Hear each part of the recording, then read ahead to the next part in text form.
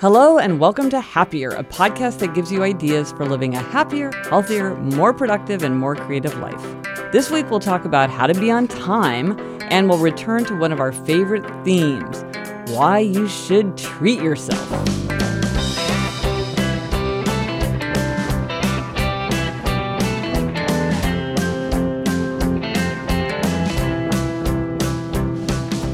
I'm Gretchen Rubin, a writer who studies happiness, good habits, and human nature.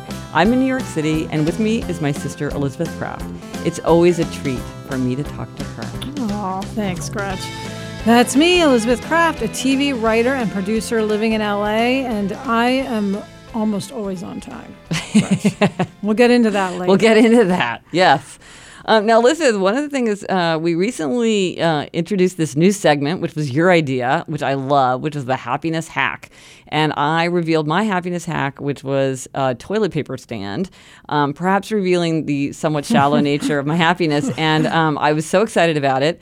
And we have heard from a lot of people, who have happiness hacks related to toilet paper, and then also just more generally on happiness hacks. Yeah, and we'll, as time goes on, we'll be revealing some other people's happiness hacks because we've heard some great ones. But on the subject of the toilet paper holder, we heard from one listener, Megan in Madison, who informed us there's such a thing as tubeless toilet paper, which you can put onto these toilet paper stands and not even have that cardboard tube to get rid of. Yep. Who knew? It's a little hack. So anyway, keep them coming. We love the happiness hacks. Got some interesting photos too, Grace. I know we did. So listen, this week our try this at home is to be on time. Yeah, I mean, it does seem like people are either on time or late in their lives. You know, it's usually you stick to that, whatever it is. Now, I know in my little household, we have a lot of conflict over this because I am on time. Our family, I should say, is always on time. Yes. I mean, that is, that is just something we were raised being completely on time to all events. Yeah. And like Adam's family, it's not as big of a deal. And for Adam in particular, he really, being on time is just not something that's at the top of his priority list. And so we have a lot of conflict over this. Regardless of that, you can judge it, if it's good to be on time or bad to be on time. But if we could all agree for the sake of this segment that one wants to be on time, what are some of the things that you could do? Yeah, because some people, it doesn't bother them, but some people really want to be more on time, and so they're looking for ideas. And I remember we got an email from Bethany in Southern California, and she was saying, like, I'm chronically late, and I want some strategies and tips about what do you do to help that. And it's interesting because you really have to begin by saying, like, why are you late? Because people have different reasons for being late. And one of them is if people they're late starting out their day because they're so exhausted. And that's often because you're staying up too late. So you're exhausted. So you hit the snooze alarm, you sleep until the last possible minute. And then the whole morning is kind of this sprint. And then if you can't find your keys or you leave something behind, then you're running late for the whole day. That goes back to our guest, Ariana Huffington, we had recently, and the sleep revolution. Yeah. And then there's people who are trying to get one last thing done. I think this is very common. Yes, it's like, let me just load the dishwasher before I leave. Yeah. Or, let me just... fire off that email. Yes. And it's like that one last thing that puts them over the edge into lateness. Yeah, because often things take longer than you think. Like you write an email and then you're like, but I just need to look up this one thing. Or like, wait, I just got another email, so I'm going to quickly read that. And then what you think is going to take 30 seconds ends up taking much longer. But so here's an interesting thing, because you're right, it is very common that people try to do, they want to be efficient. And so if that's your issue, what can work is to think about something you're going to do on the other end. Like you're like, when I get there, I'm going to read that pamphlet, or when I get that, I'm going to review that document. And so that you have this idea of like, I need to get out the door so I can get where I'm going and then be efficient there instead of trying to cram your efficiency into the place where you are right now. So you make it something that's pulling you towards where you're going. I think that's a great suggestion because I think a lot of times people, fear being early. Ooh, that's interesting. Yeah, because I think there's anxiety about being somewhere early, sort of not knowing what to do with yourself or where to sit. And so I think if you have in your mind, well, I'm going to sit in the lobby of this office building and read, this document, then you might feel like, okay, like you're saying, it's good to get there and do that, as opposed to, I don't want to get there early and be at loose ends. But that's interesting because now that you say that, it makes perfect sense that some people are anxious about being early, whereas I'm very anxious about being late. And sort of Jamie's the same way. We're both kind of pathologically early. Like, even if we try to be kind of politely late, we'll often end up places on time, because we just have this fear of being late. But some people don't want to be early. Yeah, I know for me, if I'm late somewhere, it sets off my entire experience there. It's very hard for me to recover. Yeah. I'm so discombobulated.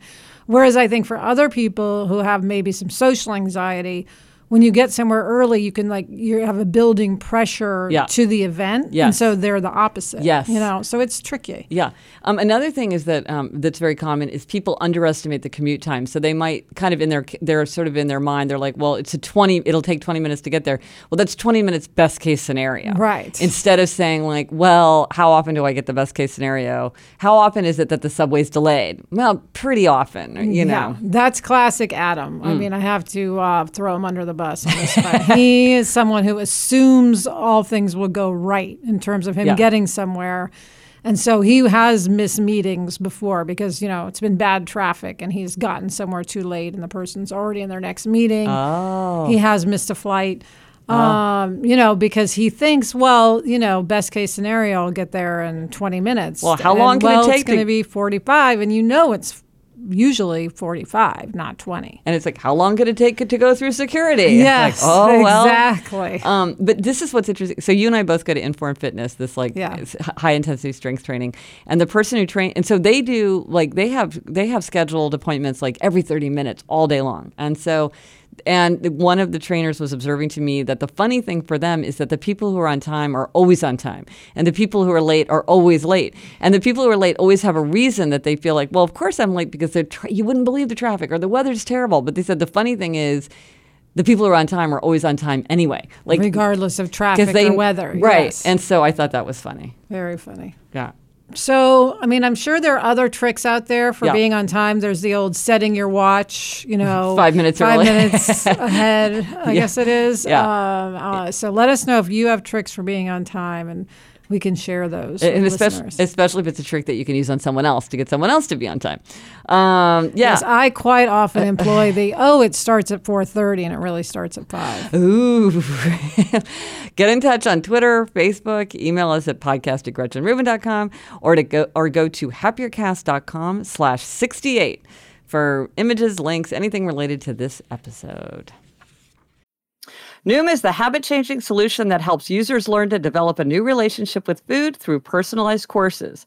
Based in psychology, Noom teaches you why you do the things you do and empowers you with the tools you need to break bad habits and replace them with better ones.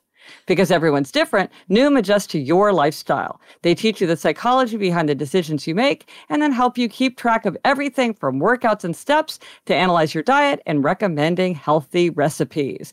Noom also connects you with a personally assigned goal specialist and a community of other Noomers, so you have all the support you need to empower your change. Gretch, I love Noom. I love all the tools it has, especially the step tracker and the weight tracker. I rely on those every day. Yep, you don't have to change it all in one day. Small steps make big progress. Sign up for your trial today at Noom.com/happier. That's NOOM.com/happier. What do you have to lose? Visit Noom.com/happier to start your trial today. So, Elizabeth, we're marching through the 21 strategies of habit change. Yeah, Gretch. Now, these are from your book, Better Than Before. And might I just say, if anyone out there hasn't read your book, they should, because it will make you change your habits. Don't read it unless you really want to change your habits, because she will get to you and make you change your habits. But anyway, enough about that. Today's Better Than Before habit strategy, Gretch, is the strategy of treats. Yeah. Now, we talked about this strategy all the way back in episode 9 as a try this at home, treat yourself, with that excellent clip from Parks and Rec, treat yourself. But because we're doing the complete set of the 21 strategies, and because it's such a fun topic, we're hitting it again in sequence. And the thing about treats is that when we load ourselves with healthy treats, we're better able to use our self-mastery. And when we give more to ourselves, we can ask more from ourselves. So if you're trying to get yourself to stick to a good habit, or you're just trying to behave yourself generally, it's really good to load yourself with healthy treats. Yeah. So healthy treats are what? I guess things that don't cost a lot and don't have a lot of calories and don't hurt anybody. Right. Well, yeah. So exactly what you want to do is think of treats where you don't want to do something to make yourself feel better by giving yourself a treat that's in the end going to make you feel worse because you're going to be filled with regret or remorse or whatever. So you want to think about, well, what's something that I can do that's going to give me that feeling of energy and being cared for that's not going to make me feel bad in the long run. Now, some of the unhealthy treats are like food and drink, shopping, and screen time. They can be healthy treats for some people, but for a lot of people, they become unhealthy treats. So, but as adults, we should really try to have a lot of ideas for healthy treats. Yeah, I mean, I know for me, a lot of, screen time for sure counts as some of my treats, like watching The Real Housewives and things like that. But I also think like Us Magazine. I don't know if you'd call that healthy. I don't think it's unhealthy. No, maybe it's neutral. Sure. No, it's a healthy treat. Sunday crossword puzzle. Oh, good treat. I love on Sunday getting back into bed with the crossword puzzle and coffee. Oh. And that's like a great Sunday morning treat. That's a great treat. And my new one, Gretch, my new treat is listening to podcasts in bed. Oh. Because Adam and I usually have a TV in our room, but because we're staying in our guest room now, we don't have a TV in there. And so I've started listening to podcasts in bed, and I love it. Those are great ideas for healthy treats. A lot of my healthy treats are about smells. Like I love good smells. And so I'll be like, I'm going to light a scented candle. I used to make fun of scented candles. Now I'm like firing them up left and right. I literally will stop to smell the flowers. Like if I see there's this flower store by our house and like sometimes they'll have a gardenia bush out there and I will be like, I'm going to stop and smell this gardenia because I love, love, love the smell of gardenias. But one of the things to point out about treats is a lot of times people confuse them with rewards. Oh, right. We talked about that. Yeah, and it's a really important point to say again, because a reward is something that you deserve or you earn. So when somebody says something like, I always give myself a treat after I go for a run, that is a reward because you're saying, because I ran, I get this thing. And a treat you don't have to earn. It's just you get it because you want it. You're like, I just want to get in bed with a crossword puzzle. I don't have to be good. I don't have to get a gold star to do that. I just get to climb into bed with that crossword puzzle. And that is more comforting to us because it's like, I just get it because I want it. I don't have to be deserving of it. And so it makes it more energizing. Yeah, I think for a lot of people, a hot bath is like a number one treat. See, and for me, that's not a treat at all. Right. Yeah, and it's not for me either. I don't crave baths, but I know a lot of people do. Yes, yeah. So that's the thing you have to say to yourself, what is a treat for you? You can't just like have somebody hand you a list. Like I have a treat. One of my treats is hot hard-boiled eggs. I love eating hard-boiled eggs when they're, because I'm obsessed with my hard-boiled egg maker. And like if I get them while I love the smell of them, of the shells. And then if I eat them, I love them hot. That is a treat for me. But I know that is not a treat for you. No, I'm making a face right now. That sounds so hard. I love cold hard-boiled eggs. Hot hard-boiled eggs sounds disgusting to me. Gretch, you know what another treat, which will not surprise you, but you'll think is ridiculous, is I've been ordering mugs because I'm kind of collecting some different kind of plates, new plates. And there's mugs that go with them. You and your mugs. Even though I have so many mugs, I'm now buying a whole new set of matching mugs, which I've never had before.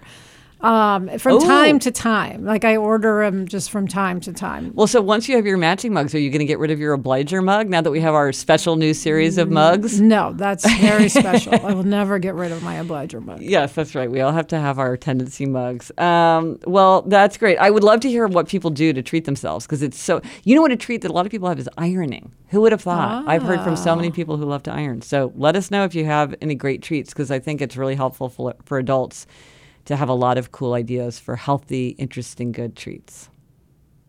Okay, Gretchen, it is time for a listener question. And let me remind everybody of our number, because we love getting voicemails. We love getting emails, but we like voicemails even better. So our number is 774-277-9336, or easier to remember, 77-HAPPY-336. This week's question comes from Ashley. Hi, Liz and Gretchen. This is Ashley from Denver. My question is, I've taken the quiz and I come up as an obliger, which I think is accurate, but I must be an obliger with a serious rebellious streak, because the habit that I want to change is to spend less and start budgeting. But thinking about external accountability is not working for me. I just don't want anyone to tell me what to do in this area. However, that's not working for me either. So as far as sticking to a budget, saving money for a very, very rebellious obliger, I'm wondering what you have to say. Thanks. Interesting. Yeah, I mean, this has to be one of the biggest topics out there, right? Budgeting and saving money. Yeah. Now, there's the essential 7 of the big groups that habits fall into, and spending, saving, and earning wisely is definitely one of the top 7. But here's something that Ashley could try. The thing about accountability for obligers, because she's right, as an obliger, she needs that accountability. But as she also points out, obligers have a deep affinity with rebels, and they sometimes will have these kind of rebellious streaks where there's some aspect of expectations that they refuse to meet. She could be part of an accountability group where the idea is that everybody's holding each other accountable, but they don't really specifically say what it is. And if she feels private about it, or she just doesn't want them in her business or telling her what to do, it could be like, hey, Ashley, I know you were working on something. How's that going for you? So she feels like someone is kind of checking in with her, but isn't directing her or bossing her, because it sounds like she's getting a little bit of that resistance that rebels feel, but they're just showing I want to help you stick to your values for yourself and meet your own expectations for yourself. Are you doing that? Now, let me ask you this question. Is this a case where a reward, I know you're usually against rewards, is this a circumstance where it could be helpful? Like, okay, if I save $200, I can spend $50 on something that I really want. Or is that the absolute opposite of what she should be doing? Well, the problem is if she really wants to do is to form habits of spending less and saving, the more you reward yourself, then you're undercutting that habit, because you're setting up this if I do this, then I do that. And well, what if it's really better to remember that the reward that you want is the reward that comes from the good habit. The reward that she wants is financial security. Right. And going out and spending $50 every time she saves $200 is not helping her get closer to financial security. And so often it's better to focus on the the reward that comes from the good feeling. I'm feeling in control of my budget. I don't feel guilty when I open up the credit card bill. I'm feeling like I'm paying down my student debt, and that's a good feeling. And to really reinforce that. But if what she needs is accountability, it's how do you get that accountability without triggering that feeling of intrusiveness? And this is something that also comes up with obligers who are introverted. And they're well, the idea that I'm going to go into a room, like a Weight Watchers room, and everybody's going to hold me accountable. I can't stand the idea of being in a room full of strangers. So they have to think about accountability in a way that works for the other parts of their personality. And on my site, on GretchenRubin.com, or you can just email me if you want it, I have a starter kit for people starting accountability groups.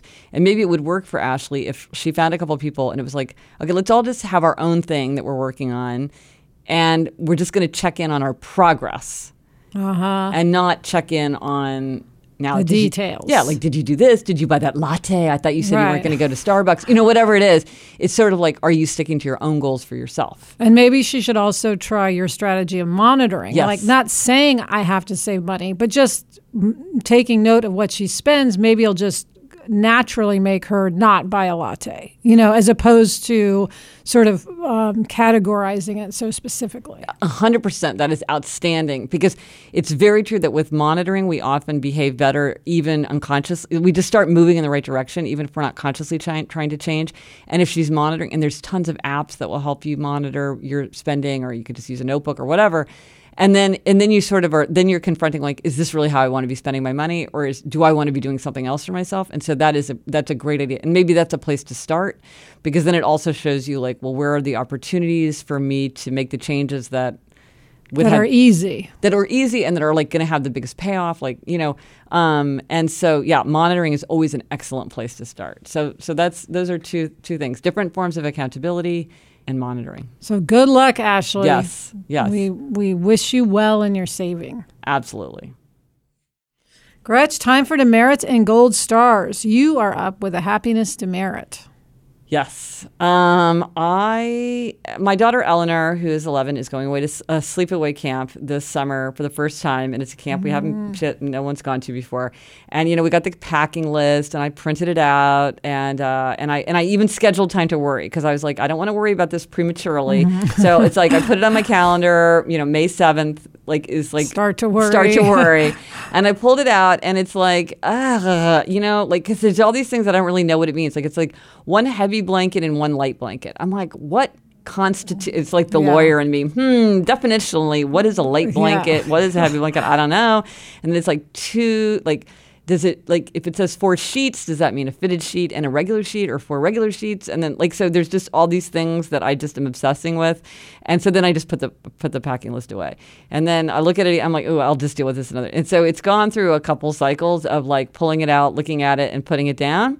And I think I need to officially put it on the power hour list and like schedule time to deal with this, because I keep thinking like, well, this is important and it's like not a big deal, and this weekend I'll pull it out. And then I do pull it out, and then I manage to put it down again. Now, let me ask, is there anyone you can email questions? Can you say, when you say 4 sheets, do you mean 4 full sets of sheets? Or, is there somebody you can ask all the dumb questions? Well, you know what? Now that you say that, actually, I have a friend. I had forgotten that her kids go there, but I just was reminded recently, and it hadn't occurred to me, but I could just email her and ask those questions, and also say like, and is there any, and this is the other thing that's bothering me, like, are there like secret things like, oh, when they say sturdy or hiking shoes, they really mean running shoes are fine. Or, you know what I mean? Yeah. So that's the thing. I will ask my friend to like walk me through the packing list and give me like the true lowdown on what these things mean. So